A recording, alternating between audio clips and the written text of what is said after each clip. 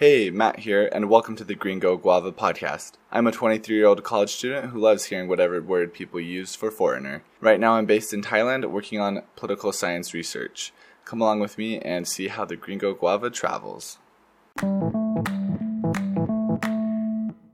So I know it's been a while since I last put out a podcast. I've just been traveling a lot in the last month and finally got an opportunity to edit some of the audio that I recorded a while ago for my time in northern Thailand, and also the first week that I had got back from my travels in Cambodia and Vietnam, some meditation stuff I did.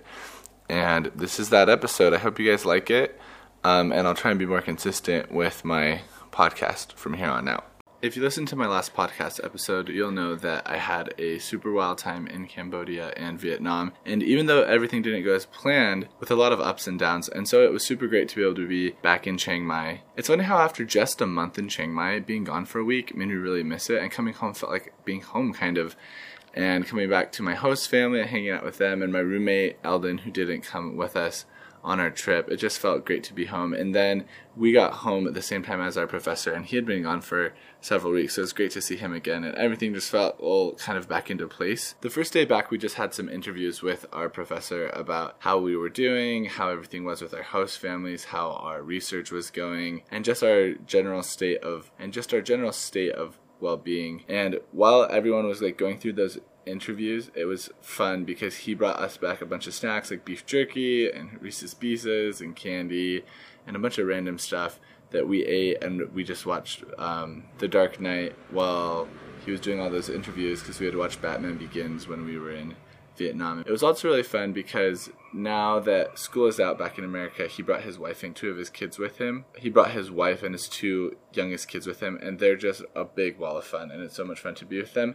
And it really changes the dynamic when we're hanging out doing something with him, because it's so cool to see him in a different aspect as a dad. And I haven't ever been in this kind of situation where you're in a foreign country with someone's family, and that's way cool and something that I definitely see as a model for how I want to have my family. So we had two outings that first week back. The first one was, instead of class one day, we went to the local museum, and we had a more dynamic class basically. We went to the local museum to learn about the culture here in northern Thailand, the Lana culture. And this was a really cool museum. It's converted from the old town hall. So the building itself has a ton of history, but then into it they've also built rooms in different time periods where you can you'll walk through the doorway, and it's the way that the old doors were, or you'll see parts of walls and stuff, and then they have just a lot of the normal museum stuff. But some of the things that really stuck out to me was I didn't know how much foreign involvement there was in Chiang Mai, especially because Chiang Mai is more removed, it's out in the north of Thailand. I didn't realize that there had been so many Westerners come in, and the east side of the city is actually where most of that was. And it was interesting because that's where our professor, one time we went to see him give a talk at the the Francophone Institute or something there, and there is more still that is the expat area where some a lot more expats live. And it was also really interesting to see that history of Lana as an independent kingdom and an independent country. This is one of the things that our professor has studied a lot, and something that really interests me is ethnic politics, and how, if history had gone a different way, Lana could be its own kingdom. Lana might have been the predominant kingdom, and Thailand might not be called Thailand. It could have been called Lana, or it could have been called Thailand with Lana as the predominant language, because Thailand, before it was called Thailand, it was called Siam. Thailand as a phrase really was changed because it does refer to more of the country as a whole, of all the different ethnic groups, whereas Siam was particularly the southern kingdom that later came to dominate everything. And another really interesting almost meta cultural thing that was going on was, on the second part of our tour, we had someone who is a gatoi, which people usually translate to as ladyboy. It's basically someone that's a transgender woman, so born male but identifies as a woman. And she did an amazing job of guiding us through, and her English was great. And at first it was just whoa, we were all kind of looking at each other. But then after the first little bit, it was nice to be able to just sit back and appreciate her for who she was and what she was doing, instead of just this random unique thing about her. And I really was happy because I had heard about Katoys a lot and had seen them and stuff, or like very briefly interact with them in like a store or something, but being able to like interact more and more with them, it was nice because it like humanized her and humanizes that, because that's something that I really want to be better at, is understanding people that have different gender expressions and that kind of thing. And it being Pride Month and all, it was just really important for me to be able to like understand that and be able to interact with someone that was like that, especially because our research that we're doing has to do so much with gender. And the other thing that I liked about this museum was they have an ongoing archaeological dig like underneath where the old wall of the temple site that the city hall was built on. So you could go down and see this, like, no one was like digging at the time, but there was like all these ropes off and stuff, and you could see like the wall like only a couple feet out, and they're like, this wall probably goes down like 9 feet, and they're just like uncovering it. So it's like active history going on right then. So cool. Love that museum. Our other excursion that week was we finally got to get out into the mountains and get that meditation on. I was super excited for this, and it was also cool that it was so far out. Like, I think we were in the car like an hour and a half, and then when we got there, we went into the meditation hall right away and just had a really basic rundown about like what meditation is.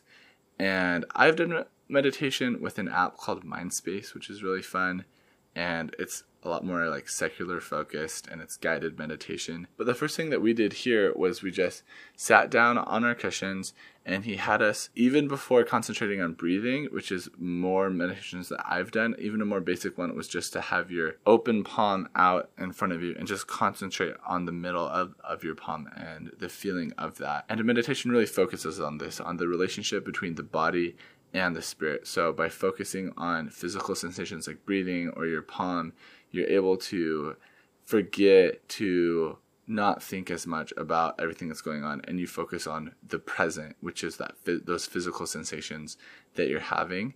And I just love it. It's so fun. And I do the half lotus on the cushion because I can't do like a full lotus. That's where you like just put like one leg up on your thigh. But man, my legs actually fell asleep during the first one, and I was like super uncomfortable. But also like that's kind of part of it, is learning how to like ignore or accept that there is that pain of your physical body, but that you don't need to be like dominated by it. After that first little meditation, we went and had a vegetarian lunch out in the cafeteria, which was delicious. And then we went back to the meditation hall and went down on the first floor, because earlier we were up on the second floor. And this is when he actually went through like some of the theory behind meditation and some of the different processes that you go through when you meditate, where you, at the beginning, you're focused on the past, and then as you get further into meditation and trying to not think about stuff, you'll get sleepy, and then after that, you'll be really focused on the future, and then after that is when you finally are able to just focus on the present feeling. And we had some really interesting talks about that. Like, my roommate Eldon mentioned how, like, if I hear a bird, like, that's in the present, but then the monk that was teaching us talked about how, like, yeah, but as soon as you're thinking about the bird, that already happened, that you heard the bird. So there's no reason to still be thinking about it. You're dwelling on the past. And it was so interesting just to realize how instantaneous, like, the present really is. And then after that, we did some walking meditation, which I hadn't really done before, the way that we did it, which is we would just take, basically, every step was a 3-part process where you'd lift your leg, and then you'd extend it, and then you'd put it back down. And then you just walk, and you do that same thing where you're just focused on yourself walking. And instead of like trying to focus on like all these things that you got running through your brain, you're able to just focus on that. And then after that, we did standing meditation, which is actually the hardest for me, where we stood and we just focused on a point. We actually stood right by this like pond that they had, and he had us focus on a point right on the shore and just look at it. And that one was hard for me because there's no like physical moving. There's nothing physically to like focus on. I guess focus on like breathing, but also just trying to like focus on a point. Like, I've never been diagnosed with ADHD, but I firmly believe that I have some form of it. And so it was just really hard, and actually it was like probably the hardest. After that, we went into this cave that they had at the temple, which was super dank. Went to the cave, which was super dank, and did a little bit more walking meditation, and that was nice after, especially the standing meditation, which got me really stiff, and the earlier sitting meditation. After the standing meditation, we did some more sitting meditation inside the meditation hall, and then after that, we did my favorite thing, which was going into this cave. The cave, basically, it wasn't like a deep cave. It was just kind of like protruding rock, but like a really big section of it. So like it wasn't dark or anything, but it was like really, really cooler. And there was this like dank smell from like all the bat guano, but I really liked it because like it was also like had like a big covered platform, which is what we were on, not like the actual like rocky bottom. And there we did some more walking meditation, which was nice after being stiff from sitting and standing, meditating. And for whatever reason, like maybe the cool air or being more in like a natural setting, like really got me meditative juices flowing. And then we finished it off with some more sitting meditation there, and it was just an amazing day. I don't know if I've ever had such a day that was so great, where I did so little. And I was exhausted, because especially at first, doing that meditation and not doing anything, the amount of, you can't call it focus, but like mental energy that you expend to not think about anything, it really takes it out of you. Another really cool part about this day was the guy that came with us, Robert. He had like a shaved head and a beard, and he was from the States. He's from like California, but he knew a ton. He is a Buddhist. He's a Buddhist, and he's actually been ordained in like as a lay person in a Japanese Zen tradition, but he hasn't had any formal like ordination in the Thai tradition, which is kind of interesting. And then just talking to him, he actually served his mission in Thailand. And then we didn't really get his story on like, his quote unquote like conversion story to Buddhism, but he just knew a lot and was really helpful to have him explaining these concepts and the parts of Thai culture and Buddhist culture that we don't understand that made the concepts make more sense. But he also just translated directly for the monk really, really well, which I liked that he didn't editorialize, but he still gave us the context we needed. He was just a really interesting guy to talk to. And I kind of think that Buddhism, especially the way that the Buddha originally taught it, is not meant to be like a theistic religion. It can have theistic elements if you want to practice it that way, but it's also really ready and meant to syncretize or to combine with whatever your current religious practices are. So it's something that I do want to learn more about. And I don't think I'm ever going to like become like quote unquote religiously Buddhist, but I like to be able to practice some of those things that are meditation, because I think that they jive really well with gospel elements and just combine it all into like get more and more truth as you learn and study. And so I had a great day doing meditation. I really want to be able to do more of it while I'm here and just in my life, stay mindful. So really great week back, really nice like easing back into like the Chiang Mai life. So the second week back from our free week, we went on a little road trip up to like even further north in Thailand in these mini buses that we've taken to like Sukhothai and stuff that we just like charter out. And the first place that we stopped on the way was, we were in a city called Nan, and we went to like the governor's house. And it was kind of just like this old colonial style house, and he was a big deal until like the early 1900s. And so it was interesting to see how like his house was a lot more like Western houses that you would see in America from like that time period, as opposed to most of the stuff that we've been looking at has been like ancient history and just like super, super different. And they just had some like old traditional Thai instruments out that you could kind of like play with and stuff, and that was fun. But we didn't spend a lot of time there, and then we had lunch. It's really fun because we just eat like community style, where we have a bunch of dishes and then we each just serve ourselves onto our plate, and Dr. Selway will just order food.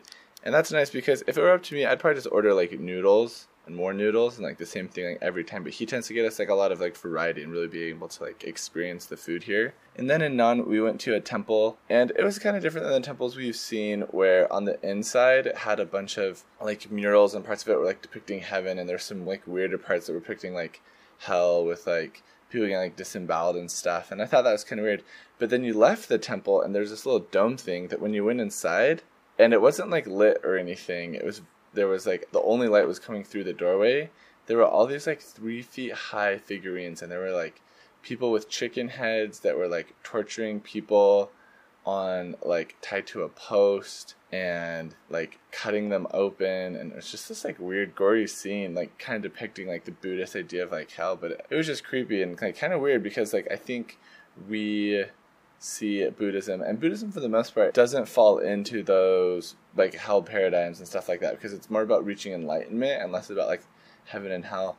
But like the more I see stuff with Buddhism and the more like variety I see, the more like I realize how little I understand about it and how much there is to learn, especially with like the really older like traditional stuff.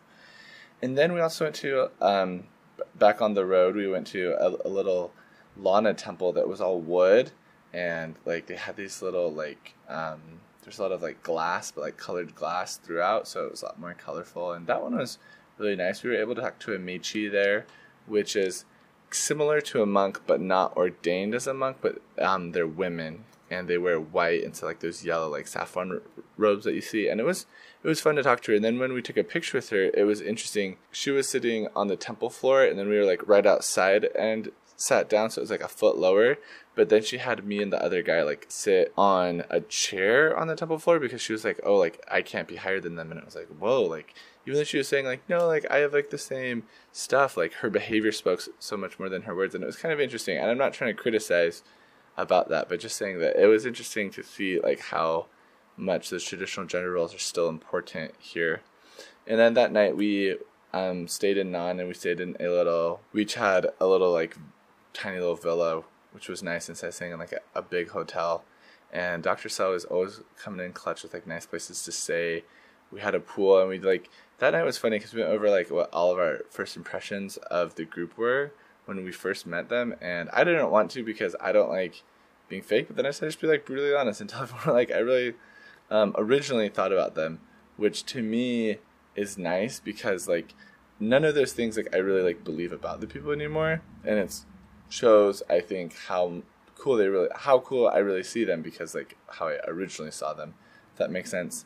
And then it was too late to go get food, and there like the food at the hotel was expensive, so we had a little pizza party, ordered some pizza, and then the next morning it was on to Chiang Rai. At Chiang Rai we stayed in like a super bougie hotel. It was like it was more like a traditional like multi-story hotel, but really really nice, where we had marble floors in the lobby, and like people like take our luggage up and everything, and just nice. And then nice to just get to hang out some more that day. And then I got kind of sucked in with the free Wi-Fi because I don't have Wi-Fi where I live in Chiang Mai. I was on my computer playing video games until really late, but sometimes that's what you need on like vacation. It's just like air conditioning and Wi-Fi, especially if you don't have those things where you're like currently living. And then the next day we went to this place called the Golden Triangle. That's where Burma, Laos, and Thailand intersect, and then just like a little bit north along the Burmese-Lao border, you get China. So we could like see like just barely in like the distance. Like at least I thought it was China. It was like like it was a bunch of hills, so like the rolling hills in the distance. I was like, I'm pretty sure that hill over there is Chinese, but I wasn't sure. And yeah, we just got a little boat ride up and like almost into Burmese waters, but not quite. And then we hopped on over to Laos for a little bit. This part of Laos was really interesting because it was just like the border, and it wasn't like super like economically developed. There was like a fake KFC where instead of saying KFC, it said like K.F.C. And the Colonel Sanders was like slightly fake, and like all the like the menu you could tell like wasn't real, and it's just like bizarre because this what really was like out in the middle of nowhere. But they also had like this building, kind of like a strip mall, and all the names of the stores was like Prada, Gucci, Supreme, like all these like really nice brands. But then like they were all empty, and I didn't understand what was going on there. It was kind of weird. And then we just then there's just a market, and me and my buddy were each bartering for some sunglasses, and he started us off at like 300 baht, which is like $10, which was like definitely not gonna do. And then I just kept going like down and down and down, and I wanted to pay like 100, which would be like $3. And then I got him down to like I think like 250 like right off the bat. And then like I wasn't paying attention, and then like I was like bartering with my buddy left, and then I bartered him down to like 150, and then my buddy came back, and then he like behind my buddy's back he whispered 100, and then made the sign with his hands like 100, but like put his finger over his mouth to say that I should be quiet. And I was like, oh, like he wants me to pay 100, but doesn't want my buddy to hear it, so he can like charge him whatever he wants. So I did it and then left, and then later found out that he charged my buddy 200 baht, which is like $6 for his sunglasses. So take that. And it's the same guy that had like tried to like mooch off my bargaining skills in Cambodia. So that was kind of nice. But yeah, this was just like a super like random like little like rundown outpost. And later having been to like other parts of Laos, like it's definitely not like representative of Laos, because parts of Laos are like really, really nice. Just like, yeah, this border place was kind of like sketchy. And then that day we went to the Hall of Opium, because this area of Thailand was very well known for its opium. That's where they cultivated a lot of opium, and then it was processed to make products like heroin. So it's like kind of infamous.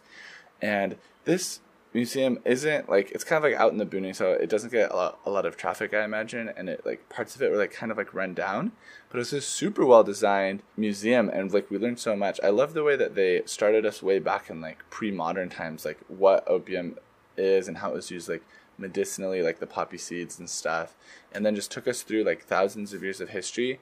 The first bit like pretty quickly, and then getting more and more detailed the closer we got to like the modern age, but you could understand that like how colonialism affected things, how China affected things, and then also how like the changing modern economy changed like the drug landscape and made it into like what a huge problem it is. And then like there's like a TV set up like towards the end that had like just horrifying video with like little kids like dying, and like just how horrible, how much it's wrecked like this part of the world. And yeah, just really sad, very good, informing, sad museum. But don't do drugs, kids. And then the last day was basically like a road trip day back, and it was fun. Just this whole like road trip to do like a bunch of different places. It kind of felt like driving to Utah back in the day, and that feel of being like kind of like cramped in a car, and then like sometimes there's like beautiful things to see, but you're so cramped, and then like get out and see stuff. And I don't know, just it was fun. The landscape was really beautiful. Like we stopped in this like random part where there's like rice fields, and then like in this valley, so you could see mountains in the background, and took some cool pictures there. Then there's another part where we were kind of up above, and you looked out, and you could, because we were higher on like a mountain pass, you could see like the rolling hills and just like how crazy like the landscape was. And it reminded me a little of my mission being up in the Andes. And we just visited a ton of temples. The first one we went to was called the Blue Temple, and this one was built like maybe within like the last 50 years. And so it had more, like the images they had were like color paintings, and they were paintings that were like more historically accurate. So it showed like the Buddha as looking like Indian and like the Indian stuff. So it gave it like kind of more of a Hindu vibe a little bit, because like Buddhism and Hinduism are so closely related, but we tend to associate Hinduism more with India and Buddhism more with like East Asia. And then we went to this place called the White Temple that isn't actually like a dedicated temple, because it's like, and I didn't understand why before, but then when we got there, I understood, because it has like this surreal feel where it's like Disneyland, but like also mixed with like this postmodern like trippy art, where they would have like heads hanging from trees and stuff that would be like Captain America's head, or like Iron Man's head, or Superman's head, and all these things that symbolize basically like the world we live in and how it's, you know, corrupt society.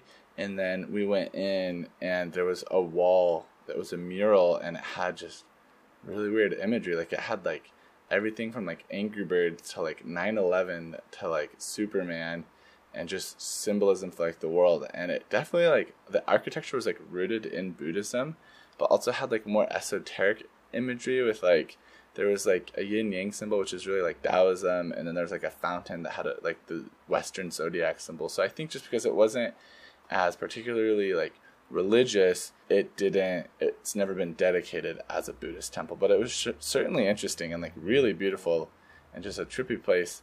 And then the guy that's been driving us around recommended this temple like up in the mountains, and it just had like, it was a pretty normal temple, but then we saw like in the distance, we saw like a giant elephant, and like you had to walk back, but there was this like massive plaza with tile, and then these like 30-foot statues of like Hindu gods. So there was, the one that I recognized was Ganesh, which is like the elephant one, and he was green. And then there was one with like a bunch of arms and faces, and it was interesting because it still was a Buddhist temple, but they had all this Hindu imagery, and they had all these shops with like ice cream and stuff open. There's only like one person attending like a ton of shops, and I was like, is there like a festival where this place gets really packed? Because it had the feeling of a place that's designed to accommodate like huge numbers of people, but didn't.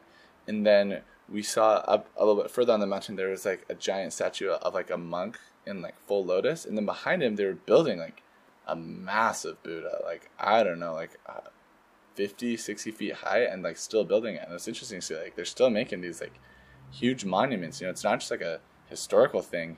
And the way that it was like seemed like it was built for so many people, but then like was more empty. It gave it this like kind of Spirited Away vibe. If you've seen that movie at the beginning when they're at a market and there's like no one there, like it just was weird and like trippy. But and maybe because I was so tired of traveling, I don't know. But all in all, it was a really fun trip, and I learned a lot about like northern Thailand and about the history of like how the drug trade has affected things. And that was great when we were like reading the books that we were reading and learning about like the period of like Southeast Asian colonialism when it was colonized and how much problems that caused for Thailand, to understand like how intrinsic like the drug trade was for that, and just getting all these different sides of like complete Thai history and not just focusing on like modern Thai history or like since 1932 and there's like the revolution. So all in all, very fun week, very informative, and I had a great time.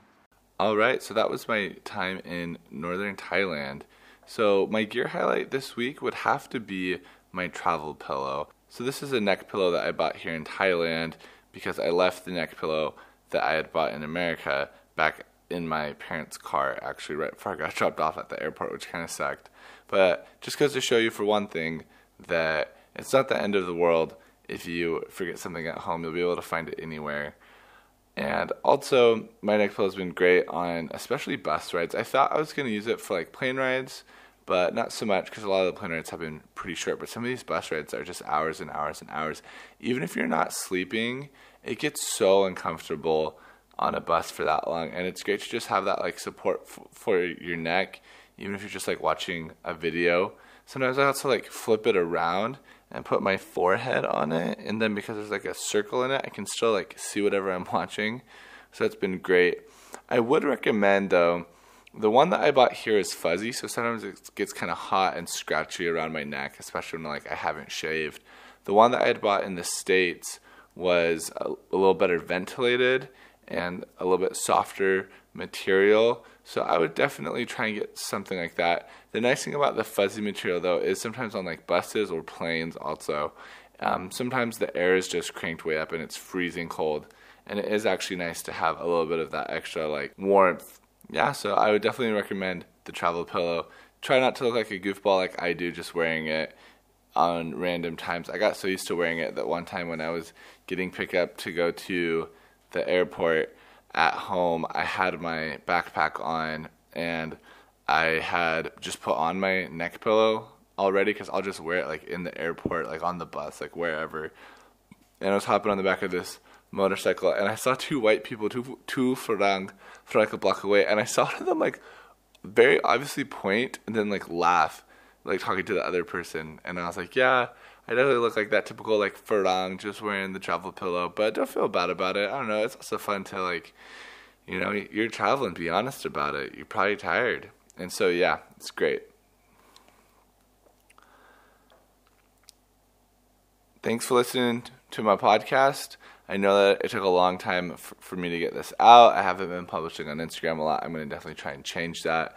Right now, my base of operations is in Myanmar. I'm here for a UN internship, and I'm retroactively publishing podcasts. Most of the audio for this was actually recorded pretty soon after I did this stuff. I just haven't had the time to edit it and put it together. So let me know what you think. Let me know what more you'd like to hear, what kind of stuff is good, what kind of stuff is bad. We got a couple more episodes for you in my time in Southeast Asia, and then we're going to see what we're going to do in the fall, kind of format we're going to adopt. But I'd love to keep publishing this and keep going with the Gringo Guava as long as I can. So thanks, guys. Stay gringo.